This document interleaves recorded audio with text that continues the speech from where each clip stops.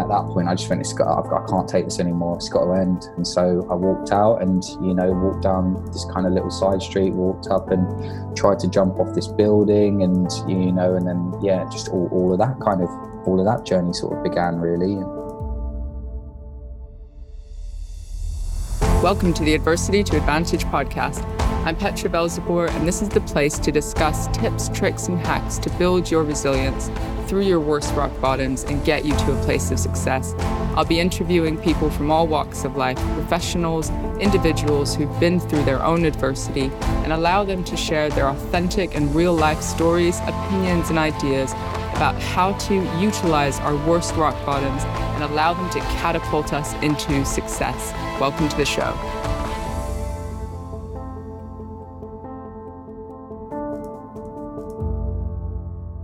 Welcome everyone to the Adversity to Advantage program here in lockdown. We're still in lockdown, and I've got Danny Rahim with me in lockdown. Thanks for coming. Ooh. Thanks for getting your hair done and getting all shaped up for the conversation. We met not that long ago, but have been firm friends ever since. I know we both are on the speaking circuit. You're an actor and you do so many things to tell your story, but I guess other people's stories as well. Welcome to the show. Thank you. Thank you for having me, Petra. And yes, it was an absolute delight meeting you. I think it was at one of the Lions events, and sharing your story. I was very inspired.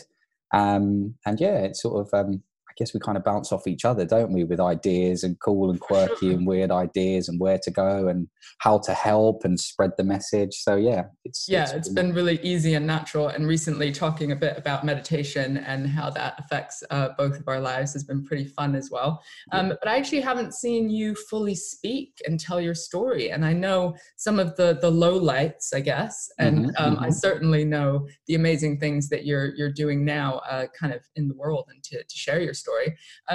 First of all, give us a little bit of a context of just who are you? What do you do? Who am I? I always like that as a loaded What a profound question. Yeah. Who am I? This could take a whole hour in itself. Yes. Okay, who am I? So I'm Danny Rahim. I'm an actor and, as you say, mental health speaker. You may have seen me, or those watching may have seen me in shows such as EastEnders or Primeval or Citizen Khan or Vera, DCI Banks, a lot of kind of sort of ITV cop drama stuff.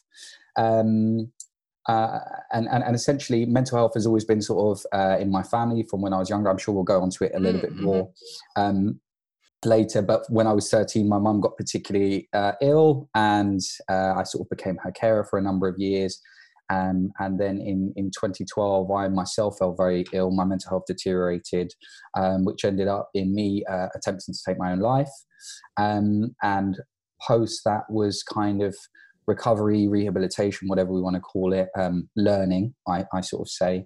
And then, this kind of mission to help others and ensure that those who do get into kind of tricky positions in life or very unexpected times know that there are other options, and there are other ways to get support, which I didn't sort of know at the time.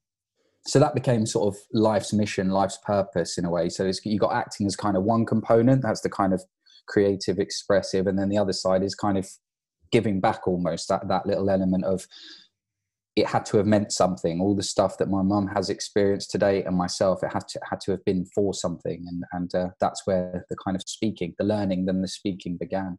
Yeah. And I guess what drew me to your story is you're that quintessential adversity to advantage person, where it was tough and it led you to be on the brink of your own kind of suicidal ideation, your own despair. Yeah. And then there's this process of you bouncing back from that in order for it to give us kind of your mission in giving back. So let's just dive deep a little bit into what those circumstances were for you. And I guess what I'm really interested in is the kind of messy middle from when you're at your own worst place to the great kind of public platform supporting people today. Like, how do you make those changes in between? So just give us a bit of context to what it was like growing up and the mental health stuff that your mom was going through, so we just have a picture of where it led you. Yeah, absolutely. So I was born in London to parents of Irish and Pakistani descent. So dad was Irish Catholic, and Mum was, although she wasn't very religious, her mum was Muslim. So when those two got together, well, actually, they kind of were abandoned by their family. So religion kind of played quite a big part early on. We grew up non-religious as kids, but we were always very respectful of mum. But there was always this kind of uneasiness in kind of family gatherings and stuff. It was a very, very different time back then. Anyway, mum and dad broke up when I was about 3 or 4 years old. And so essentially it was a single parent family. And I guess the next part of that story that becomes kind of relevant is when I was 13, mum had a car crash. She was 8 months pregnant. She lost her baby. And so she then got postnatal depression. She was suicidal. She was sectioned. So when I was sort of 13, 14, mum was constantly in hospital. I was sent to live with my grandmother, and my 2 younger sisters at the time were both sent into kind of kinship foster care, the care of social services, essentially. So throughout that period between sort of 13 and 18, mental health was always there, but it wasn't called mental health. It was mum's not very well. She'll get better. When she coming back, no one ever knew.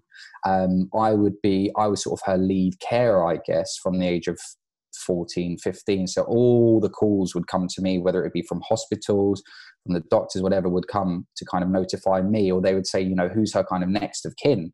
But they all had my number, not realizing how young I was.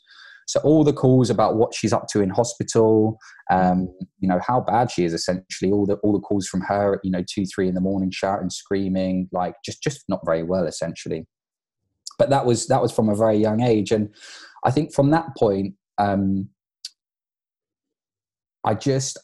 there were times that as a kid I would lie in bed crying at 14, 15. I remember writing on a like, I hate my life, I don't want to live anymore. I was very, very young, and I remember I put it under my bed, and actually my mum found it years later. I forgot I did it. But there was something that just kind of happened at that point that I thought, right, you've got a choice here. This can either break you and pull you down, or you've got to get moving, or we've got to go the other way.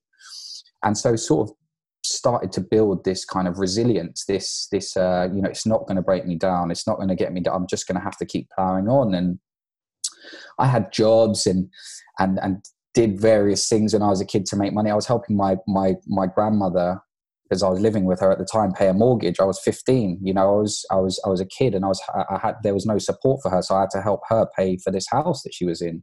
So you had to find a way, and I did find many ways, not always the right ways, but it was just survival. What you're going to do, literally. Yeah. And I remember, really strangely at the time, I was listening to a lot of Jay-Z at the time, and I saw an interview of him, and he said, when you've been at a point where you're eating nothing but bread for a week, and your treat is bread with a bit of sugar on it, you ain't ever going back there. And I remember that was what I was doing at the time, and I was like, this is it.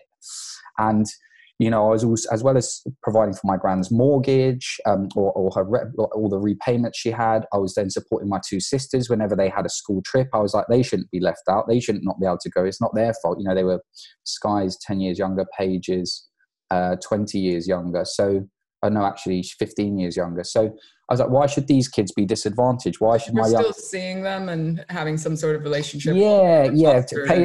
Paige, the youngest, was very young, but Sky, I would still check in. We had each other's number, but she was taken off into care. So it wasn't like she was isolated, but she had a different family she was supposed to live with. She was in a particular house, and but the communication was still there. And, bless her, she had her own issues, but she's absolutely nailing it as well. So, fair play to her. I have a lot of respect for her. Did you, at the time, were you talking to anyone, getting support from anyone, whether it was somebody, a role model, or an older person, a family member? Like, where were you going to get some kind of support through this time? The person that I had who has been very supportive during this time was my uncle.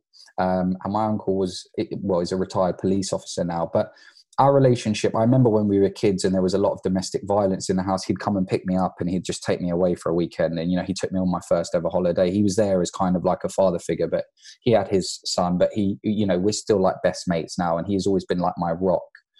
But at that time, he was working quite a lot. So it wasn't full on support. He was a police officer working lots of hours, quite senior, doing his bit.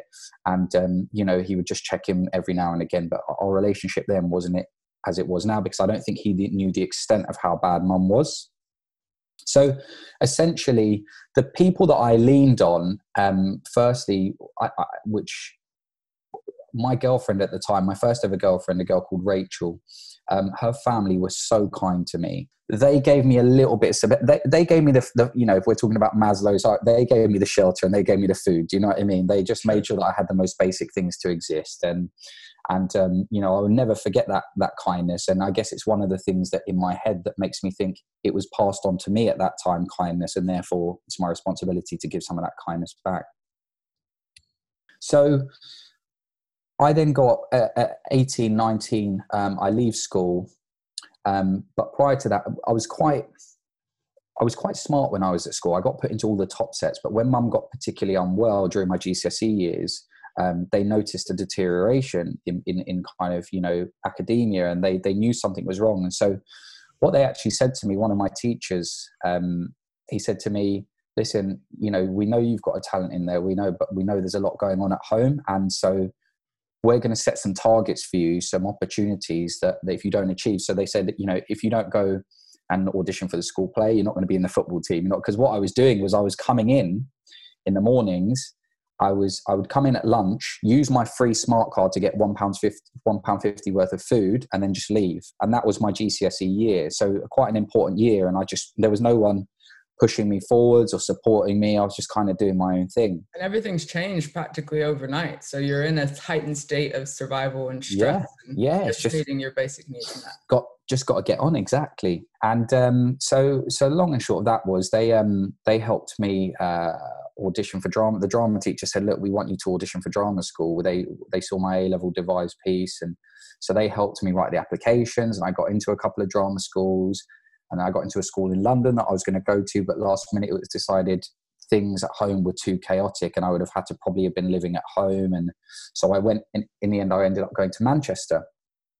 But the day before I went to university, 2 days before, my mum called the police and got me arrested because essentially I walked in the house. She was grabbing my grandmother, who was very old at the time, over the sink, like almost strangling her. And I was like, Mum, what are you doing? I pulled her off. I said, look, leave it. I've got my little sister who's just a kid. She's 4 or 5 years old.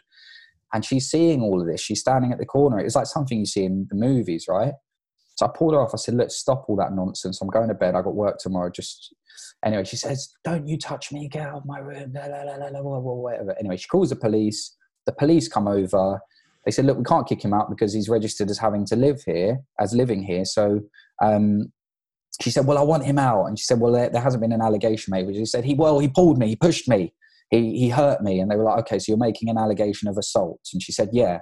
So they handcuffed me, took me out, and I spent the night in a cell the day before I was about to go to university. So just constant. And actually that arrest, I didn't know it at the time, because when I got to the police station, they said to me, I said, look, what is this? They said, we're going to let you off with a caution. I hadn't been arrested before, right? So let you off with a caution. They said, if you keep your nose clean at university, you'll have no issues. I said, yeah, okay, fine.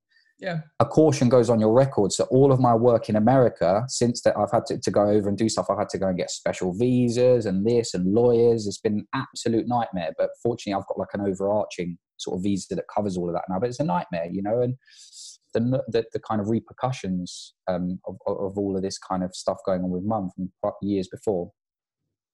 So anyway, that happened. I went to university. We're still getting the calls. She was still financially dependent on me, but I could manage the finances. Transferring some money was the least of my worries. It was more the mental and emotional sort of abuse that was sort of happening on a weekly basis, being called up to, you're a useless son. You've never done anything for anyone but yourself, all this stuff, And all you're doing really is having to grow up before your time, trying to give out money, look after siblings, do everything. And I imagine your dad's not in the picture. Yeah, no, he wasn't in the picture. Yeah, and so you're stepping up, but then you're hearing you're useless and that whole sort of thing. Yeah. Yeah.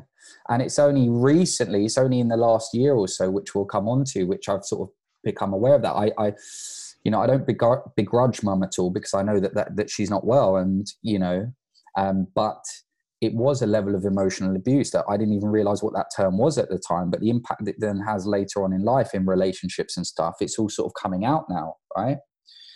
So I go to university, I have all of that stuff going on, but I'm just cracking on, you know, just getting on with it. I've got a community, I've got friends, and I'm just trying to kind of distract myself. Graduate from drama school. I'm very lucky when I come out, I land a great agent, and straight away I land this theatre job, which we do it in the UK a couple of times. It was about the Western involvement in Afghanistan at the time. Do it in London twice, get nominated for an Olivier Award, then take it to America, touring America for like 6 months. So career-wise, like we're off, right? We're going, things are going great. I come back, I'm on EastEnders. I then leave, I go and film at this series called Primeval in Canada for 6 months. So on paper, my friends were like, how the heck have you done that, Danny? Like killing it. Away. Yeah. So, but there was always this stuff. The mum stuff was still there. I was just managing it, right? And I always said was your fear that you would get the call that she'd taken her life, or that, like, what was the biggest fear in that time? Do you know what? I by that time I had geared myself that eventually I will get that call. So that wasn't because there, you know, from getting those calls at 14, 15 that your mum's hanging off this or doing that you kind of become a bit numb to it. And I remember having to go in and see a therapist, and they said, look, would you be, do you think you'd be happier if your mum was dead? And I said, yes. Whoa, that's quite a question. Yeah. You even have to answer. But I think they were worried if I was going to harm her. I don't know what it was, but that's the question they asked me. And I said, yes, not because I ever want any pain for her, but the pain that is a byproduct of what she's doing is like, it's too much for me. I can't handle it. Like, yeah. And she was obviously in pain as well. Yeah, totally. But it was grinding me down, and I was being strong and just cracking on and doing my stuff. And, you know, there wasn't all this conversation about sort of therapy and mental health and what is health and well-being and all this stuff that we're talking about now. There's none of it. It's just, your mum's not very well. Like, you know, you'll be all right, mate. Keep going. Like, come on, you'll get through it. Don't worry. Like, well, it's all that stuff. And but it was obviously building up in your body, in your mind, to lead you to a point of being in total despair yourself. Yeah. And so where it took you, and exactly that's what. So 2012, I came back from the TV show. I was filming. You know, I was very, very lucky. I earned some good money, bought a flat. You know, what was I at the time? 24, maybe 20, like, you know, a young kid still, and just bought his own flat, just finished off this show, done this. Life was great. But I had been neglecting the kind of processing that needed to happen. So I get back, my dad has recently passed away, which I didn't know him particularly well, but I went to the funeral with my mum and saw all my grandparents who were on his side that I was very close to, and they were all very upset, and just kind of began this thing of like, I'll never ever get to know this man. I'll never ever get to have a conversation or hear his voice or know his thoughts or anything. So that was then one thing. Then as a result of him passing away, mum got particularly unwell again, and took an overdose and was on life support. So that happened very, very quickly. Then I was riding on my little Vespa on the way to work, and the Vespa slipped and I fell off and broke my foot. So then I had physical trauma as well, as he met all the stuff. So then that then meant that I couldn't do this job that I was supposed to be doing for the BBC. And then just to top it off, I must have been in a terrible mood, and I was just closing myself off, and I ended up breaking up with my girlfriend at the time. So it was like every single time it was like bang, bang, bang. It was like, come on, like how much more can one person take?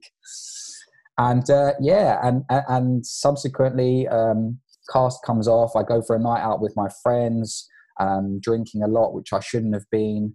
And at the end of it, my friend gets a message on his phone saying, hey, I know you're out with Danny tonight. Please don't tell him I'm dating other people. I don't want him to be upset. But I saw that pop up on the phone and my heart just went. And at that point, I just went, I can't take this anymore. It's got to end. And so I walked out and, you know, walked down this kind of little side street, walked up and tried to jump off this building, and, you know, and then, just all of that journey sort of began really. And the rehabilitation essentially kind of came after that. So essentially all of these, and it's interesting, isn't it? The 3 to 5 kind of terribly unlucky things that happen in quick succession. Yeah. We could say that from 14, there were things that were terrible that were occurring and building up over time, but suddenly it all comes to a head, right? And Yeah, it leads climax, you to yeah. this stark decision where you're just like, I need a way out. Yeah. And you try and take it, it sounds like. And you then have to wake up, I guess. Like, what was that bit like? So it was a really interesting experience. I ended up, you know, in front of this taxi driver's car on the floor, and he got out and he's like, "Are you okay?" And I was just shaking. It was just all a bit of a mess. And then the ambulance came and took me to hospital, and then my uncle, you know, I think someone called him. Then he flew down to the hospital, and he just said, he looked at me, and I was just wiped. I was in this chair in this hospital. And I knew straight away, I was like, why have I done this? The kind of, what's going to happen now is going to be even worse. I'm going to feel worse. You idiot, Danny. Why did you do that?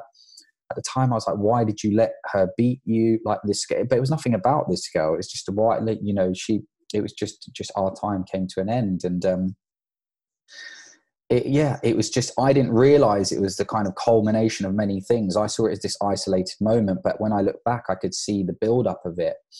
And I just knew at that point, I was like, this has to be worth something. This can't have just happened for nothing. This has to be worth something. And so that thought came pretty soon, or in hospital, or near after? No. So I came out and I was at home, and I was, you know, and it took about 6 months. And my uncle literally was like, it doesn't matter what it costs. We will spend whatever we need.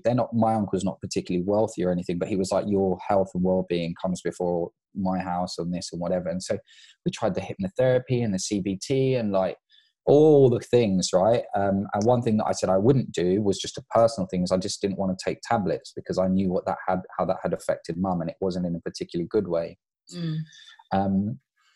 So I said, I'm going to try every single avenue that I can, whether it's just the kind of natural side of things and exercising and diet and, you know, all of those cores, or whether it's meditation or mindful, like whatever. I'm going to try everything, and I'm going to learn, and I'm going to read, and I'm going to research, and I need to understand why I got to this position.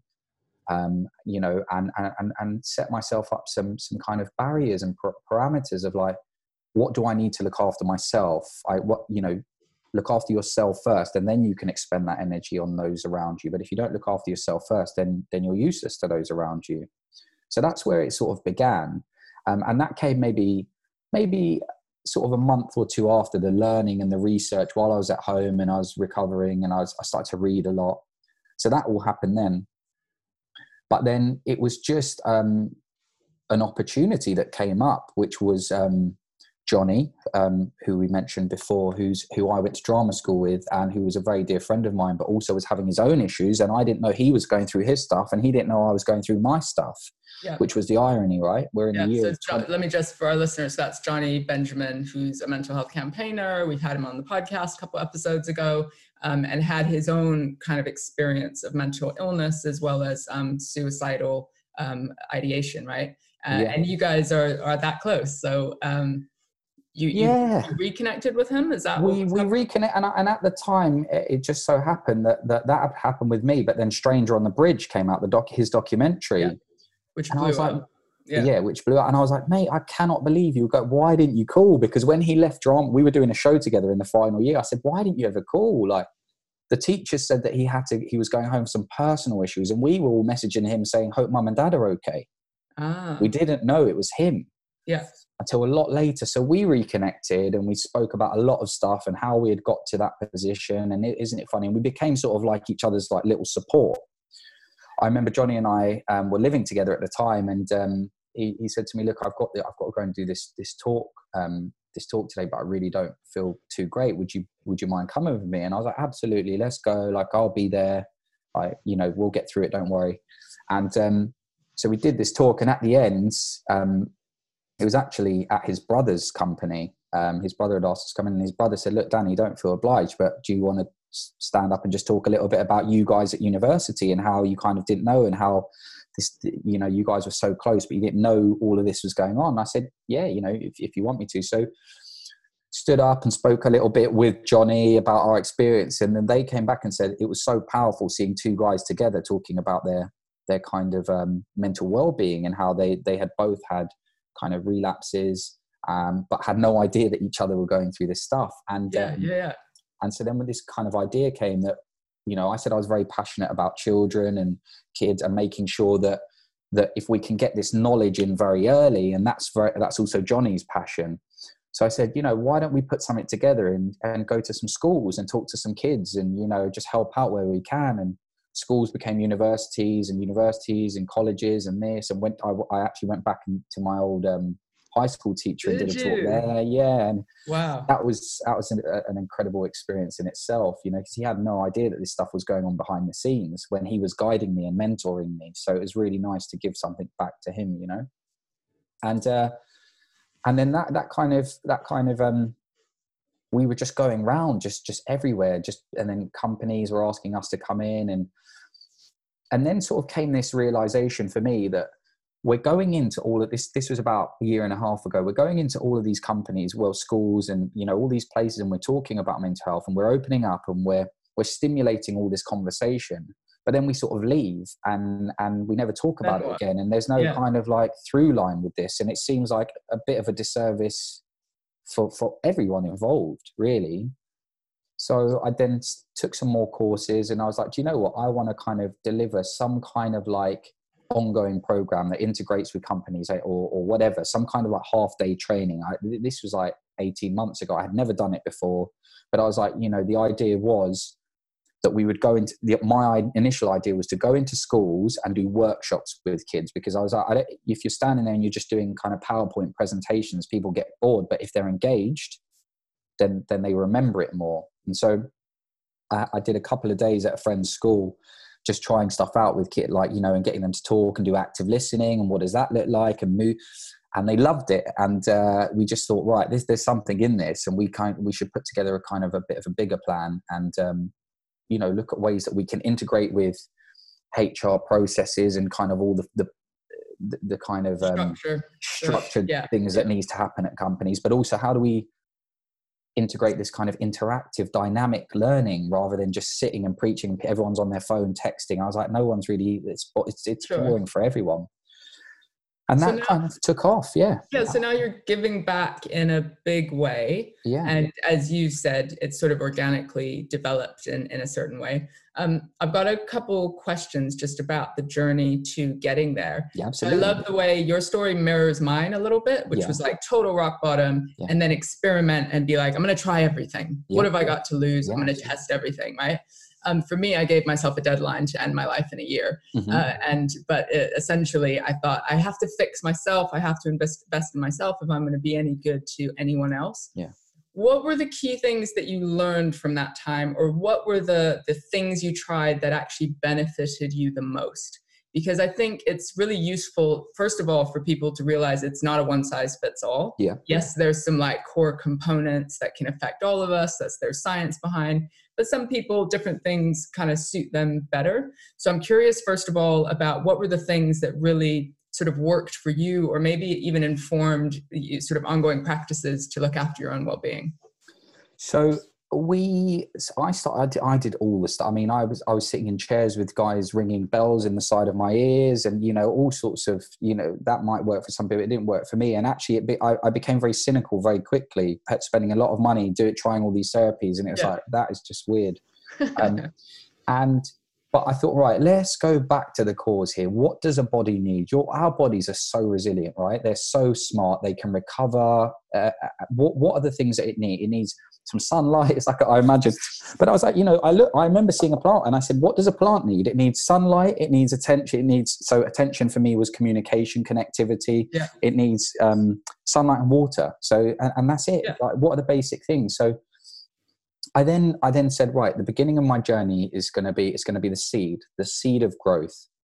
And my seed is going to be sleep, eat, exercise, and D was don't drink. Yeah.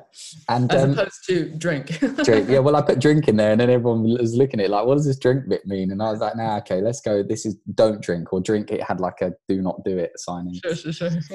But yeah, that was my seed. That was my beginning. It was like, okay, I know that on days that I don't feel great, one or all of these are neglected.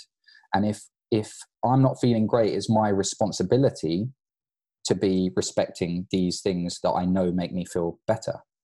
And so every time I had a bad day or a low day, I would go back and check my seed. I would go back and check, like, am I giving this plant, this flower, the space to grow and to recover? And the basic nurturing, yes. Just like baseline. Yeah, and then exactly. Once that's in, you can sort of add in whatever people add to plants. Yes. And so the basics were there, and the exercise was in, and also the learning was going alongside this, reading, trying different things, but trying different things for myself rather than things that were kind of like push up, like, nice suggestions from friends, and then I would explore them myself rather than saying, do this, go here, do that. Yeah. There had to be a level of autonomy in there for me to find it. And then meditation began. I think we were actually, didn't we start off on this meditate? Didn't I suggest this meditation thing way back? We were in a little group, weren't we? Yeah. So then the meditation, a lot of mindfulness. And I think what it's kind of moved into now is spirituality, but I don't say that in a kind of religious term. I say that in a term of kind of self-realization, self-exploration, self-awareness, self-understanding, and like accountability. So that means looking at the tough stuff as well. Yeah, where you're not taking responsibility, right? Yeah, and I am doing a counseling course at the moment because I wanted to kind of, I had people who are always coming up at the end of talks, and I thought I can give them my honest, open experience and share how I did things, but I also want to come from a little place of academia and make sure that I'm not misguiding them or not upsetting or not saying the wrong things. Sure. And through that, I'm in week 7 or 8 of it now. There is so much self-discovery that's happening of like, why do I think? Why do I act? Why is that behavior enabled from there? And I absolutely love this. It's like the endless, you can just keep going and going and going down these rabbit holes. But I love exploring and fundamentally understanding, why do I think this way? Why do we think this way? Why do humans in general think this way? So it's a combination of good habits, the seed. It's meditation, mindfulness, whatever, one and the same, however you want to look at it. But having those moments to sit and reflect and breathe and sit still with yourself and not be worried about having time and space alone. And I realized that I was very bad at that. Like previously, I think in 2 years of living in this flat when I first moved in, I must have cooked twice, because after the breakup, I always saw myself as alone. All the activities that I did with my ex-girlfriend at the time was cooking together. It was like this space was communal. It was like collaborative. And then I was alone. So I would go out every night and eat and be with people because that was my social, that was my connectivity. But once I had retouched in with myself and gone, why am I doing that? Why is there this desire? Then I did start cooking myself, and I started cooking for the housemate, and I started to kind of do all these things that allowed me to feel connected, but also a sense of achievement. Yeah, like I've kind of, cooking for myself, but also I would cook. So now we rotate. So I will cook one night, and there's two others, and so I will cook, and then they will cook, and so you cook but you once. Still get the community feel. Exactly. We're in the kitchen just chilling and chatting together, and how's your days, and so really, really big shifts in the last year, I would say. I think when I was very lucky enough that this kind of the helping, when we were going to schools and talking, we would do it like for free. We just said, here's what we're doing. And eventually it was funny. I think, there was someone that said, when people pay, they pay attention. So we would go out and we'd be doing all these talks, and people were messing us around. And like, Johnny's not so much me, but Johnny is like, he's a name. He's a name, and he's doing stuff in this thing. And they would be like, hey, could you just make it 3:30 instead of 4? And it's like, but actually, as soon as a monetary value was put on it, then people were like, oh, thank you so much for coming in. Like, we're so great. And actually, what we do now is we take if we get paid by a big company, we would take that and then we'll use that and we'll do a school as well. So it kind of balances out. So the travel costs, et cetera, of going somewhere, we take the money from that and we use that towards that. So it's kind of, he always says like a little kind of Robin Hood kind of like. Well, and there's something about the giving back that's great for our mental health. You talked about purpose and finding a way to find purpose from your own dark experiences. Yeah. And like, what's the feeling that you get from that? Well, it's cathartic, isn't it? When we talk about our issues or our experiences and we share those and we open up, that vulnerability allows other people to become vulnerable. When you hear someone come to you and say, I went through exactly the same thing last year and you're the first person I've ever told this to, you feel like, wow, I've helped that person. That person can open up now and hopefully share it with their family or their friends and have a space where it's not just this trapped little vessel that they have to, take to their grave with them. It starts the rehabilitation, it starts the recovery. And I always say to, Johnny and I have also gone to talks and we've traveled so far and we've gone there and there've been 4 people in a room. But I'm always like, if there's 4 people in a room, they're interested in what we're talking about. And even if one of those people leaves feeling like they learned something or it helped them or gave them a bit of hope, then it's worth it. And that's how we just go now, is it that every day, if we can try and help one person, that's why I kind of sort of agreed to do this with you as well, because there was a point a few years ago where actually sharing my story could have been very, very detrimental to my acting work, because the insurance that would come, the insurance costs that would be incurred by taking me abroad as someone that was a suicide risk or whatever that may have come, people would be deterred from taking it. And there was a moment again then when I thought, you know what, this is bigger than me and this is about helping others. And if there is a God, whatever, however we want to look at that, or if karma is going to make it that I lose a job because trying to help others, then that was the way it was meant to be. But I put faith in the world that wouldn't happen, and actually the things that were supposed to come to me would come to me, and that was my kind of mission, to help others. Yeah, and life ends up, if you take those risks, it often becomes more purposeful and better anyway. Exactly. Do you have any like one top book that you would recommend? I know one is hard, but maybe one that's fresh in your mind. That supported you either spiritually or on your self-awareness journey. There's one book, and it was called Tuesdays with Morrie.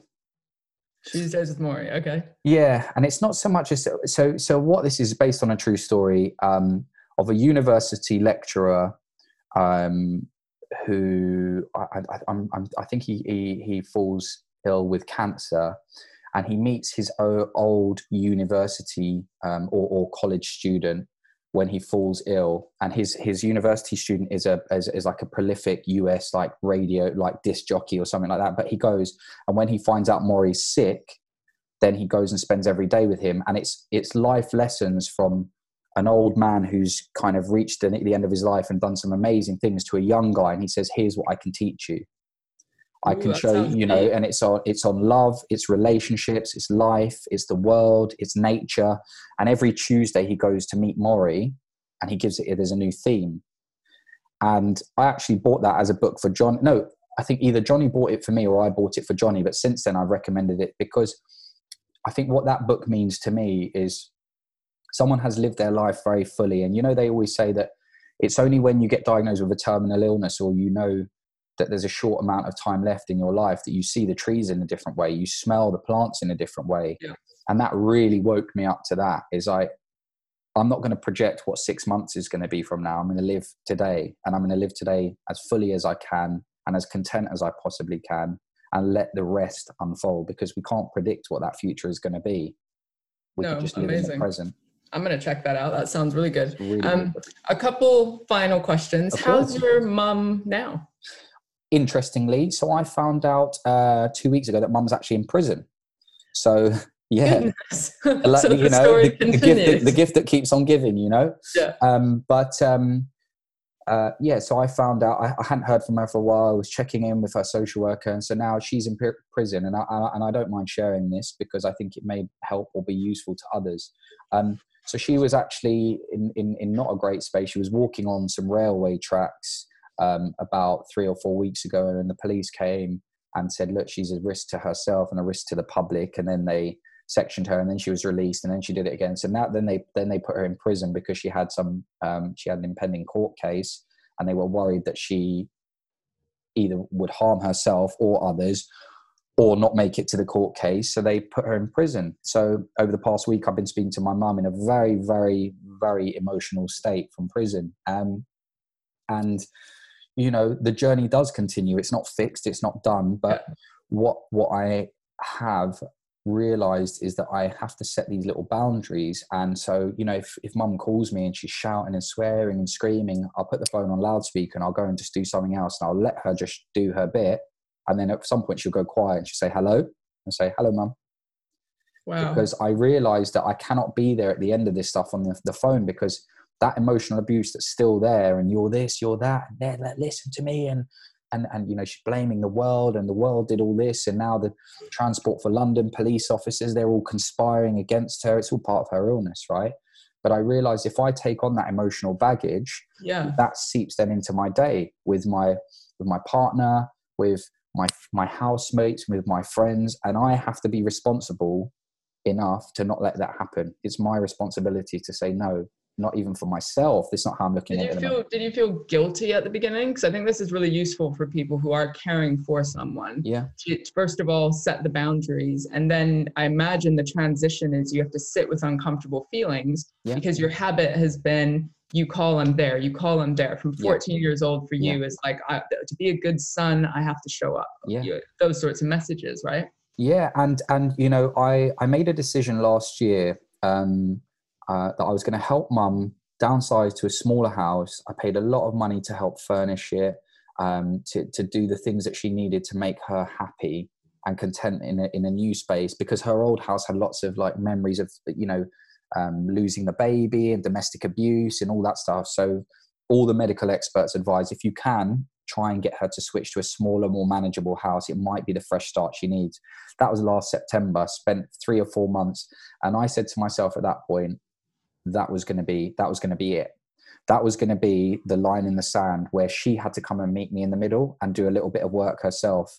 And I'll share with you something very quickly, which might be valuable for people. So I had to go to Ealing Hospital to the mental health ward there and sit and do something called a ward round, which is all of her medical professionals, her lead doctor, the nurses on the ward, blah, all of these people, they sit around and we try and we make a plan for mum's future. And the doctor at the time, mum came in, she was doing her shouting and blaming everyone, and don't believe him, Danny, he's a blah, like, you know, rude words. And he just sat down and he said, you know, Malika, that's my mum's, he said, Malika, what have you done to help yourself? What have you done in the past 6 months to alleviate some of this pressure on your kids and your family? Hey, it's not, listen, I'm suing you, and and she just was off. And he was like, you're avoiding the question. What have you done for yourself? You know the difference between right and wrong, because, you know, you wouldn't be doing X or you would have done this. So what have you done? And it shocked me. And I was like, well, initially I was like, that was a bit hard. Anyway, she had to be taken out because she was shouting and screaming. And he then said to me, look, I'm not trying to be, he said, I've been working with patients like this for nearly 30 years. And he said, I've seen a lot of patients come in, and at some point there has to come a level of accountability. He said, I know what therapy would probably be useful for her, but if I prescribe that to her and she starts that and she goes in and starts shouting and swearing at everyone, the sessions will immediately stop. So it's no point me putting her up for that at the moment. She has to come to the middle and say, I want this. Yeah. And that really shifted things for me. And so now when I speak to her, I have very kind of adult conversations. I say, Mum, that's got nothing to do with me. Just very matter of fact, Mum, that's got nothing to do. It doesn't matter if you've got this boyfriend living in your house that you got him to move in and he's stolen something off it. I said, that's not my issue. That's not nothing to do with me. And I've done as much as I possibly can. That's huge. Yeah. Being able to hold that boundary. And this is literally in the last 2 weeks. And I realized, and I may not have this totally right at the moment, and again, we're constantly learning and evolving, but I realized at the moment it's for the sake of my family and friends around me that I cannot take on that stuff, because then it ends up just going out and it's my responsibility. Mental health. And then I need to be looking at it as for, now I need to be looking and going, actually, this is not good for you, Danny, because I'm looking at it from the aspect of look after your friends and those around you, but I need to look at it as look after yourself as well. Completely. Before I ask my final question and get your, master yogi advice, where can people find you if they want to connect, hear your story, get you in to speak, or whatever? Yeah, there's LinkedIn, which is I'm not very good with all these things, but LinkedIn, you'll find me on as Danny Rahim. Speakers Collective, is a company that I work with. So the Speakers Collective or TLC Lions, and they're two groups. But also there's a wealth of an abundance of speakers on both of those sites that cover lots and lots of topics. So if anybody's interested in, or needs someone to come in and address a particular issue, there's lots of really, really cool speakers on both those, including Petra. Yeah, that's what we met. Absolutely. Cool. Fine. We'll add that into the show notes so people can find you and connect with you. And then finally, this is what I'm curious about, because I used to be a youth worker. That's like my background. So I used to work with young carers. I used to work with young offenders, and it was very interesting. One of the first kids that made a massive impression on me was this 16-year-old kid who claimed to be a white supremacist. Okay. And you can imagine the narrative of sort of hate and difference that was coming out of his mouth. And I had the privilege of meeting with him once a week for a year, as he decided on college or the next steps. And the reality was that his mom was at home, and he was the only child of a mom with a heart condition. And he was ruled by fear in a way, and this need to be the adult in the situation with his mom. And he would hustle and do little, jobs on the side to make money. And he was the most inventive, resourceful kid that I knew. But essentially, that was my first window into the life of a young carer who, on the one hand, had to project this image of himself to stay strong so that he wouldn't crumble underneath the actual experience that was his life. So my question to you, what advice would you give to your 14-year-old self, or a kid who's in a similar situation of needing to be the adult and deal with so many things at one time? What can they do? What respect would you show them? What skills, what knowledge? I don't know. What advice would you give? Yeah, just before that, just a small thing to know. Isn't it so interesting? We see people on face as one thing, but we ask the question, why are they like that, and how that evolution occurs. And it's so nice when you realize that a person just isn't what they seem on the face, and actually there are reasons, and you help them make those discoveries for themselves. I mean, that is one of the main reasons I do this as well. Why is that individualized? What advice would I give to my 14-year-old self? You're doing great. Life will always throw twists and turns your way. That is just life, and that will happen for any human being. But it's our matter of perspective and how we deal with those that's important. How do we see that particular situation, and how do we deal with it? And also, I guess that would be, is a glass half full or half empty? But also to look after yourself, to make sure that you're allocating time for yourself. Like, what are my needs? And to take that time to sit and reflect, what do I need? How is this making me feel? Because I don't even think I knew even heard of meditation and things back there. And I'm not encouraging everyone to go and start meditating. But for me, meditation, mindfulness is just sitting in a nice, relaxed space and allowing yourself to think and just address it. What are those thoughts? Why am I thinking that? Why do I feel sad? And just asking yourself those questions and essentially connecting with yourself. So in a very long-winded way, it would be reassurance to my 14, 16-year-old self. Yeah. Life will constantly throw twists and turns at you. And, it's a matter of how we perceive those, and to allow yourself space for yourself and listen to your body, because your body will tell you what it needs. It really will. So profound. Danny, thank you so much. What a beautiful sort of window into a journey from the worst adversity that is still showing up in your life. And I think it's really important for people to know that it isn't often the hero's journey that's just perfect and tough and then beautiful. It's like, no, you learn to live with things in a different way and invest in yourself and build your resilience so that you can cope with the difficulties that are there. They don't just magically disappear. Exactly. Danny, thank you so much for your time. We really appreciate it. Thank you very much, Petra. Have a lovely day.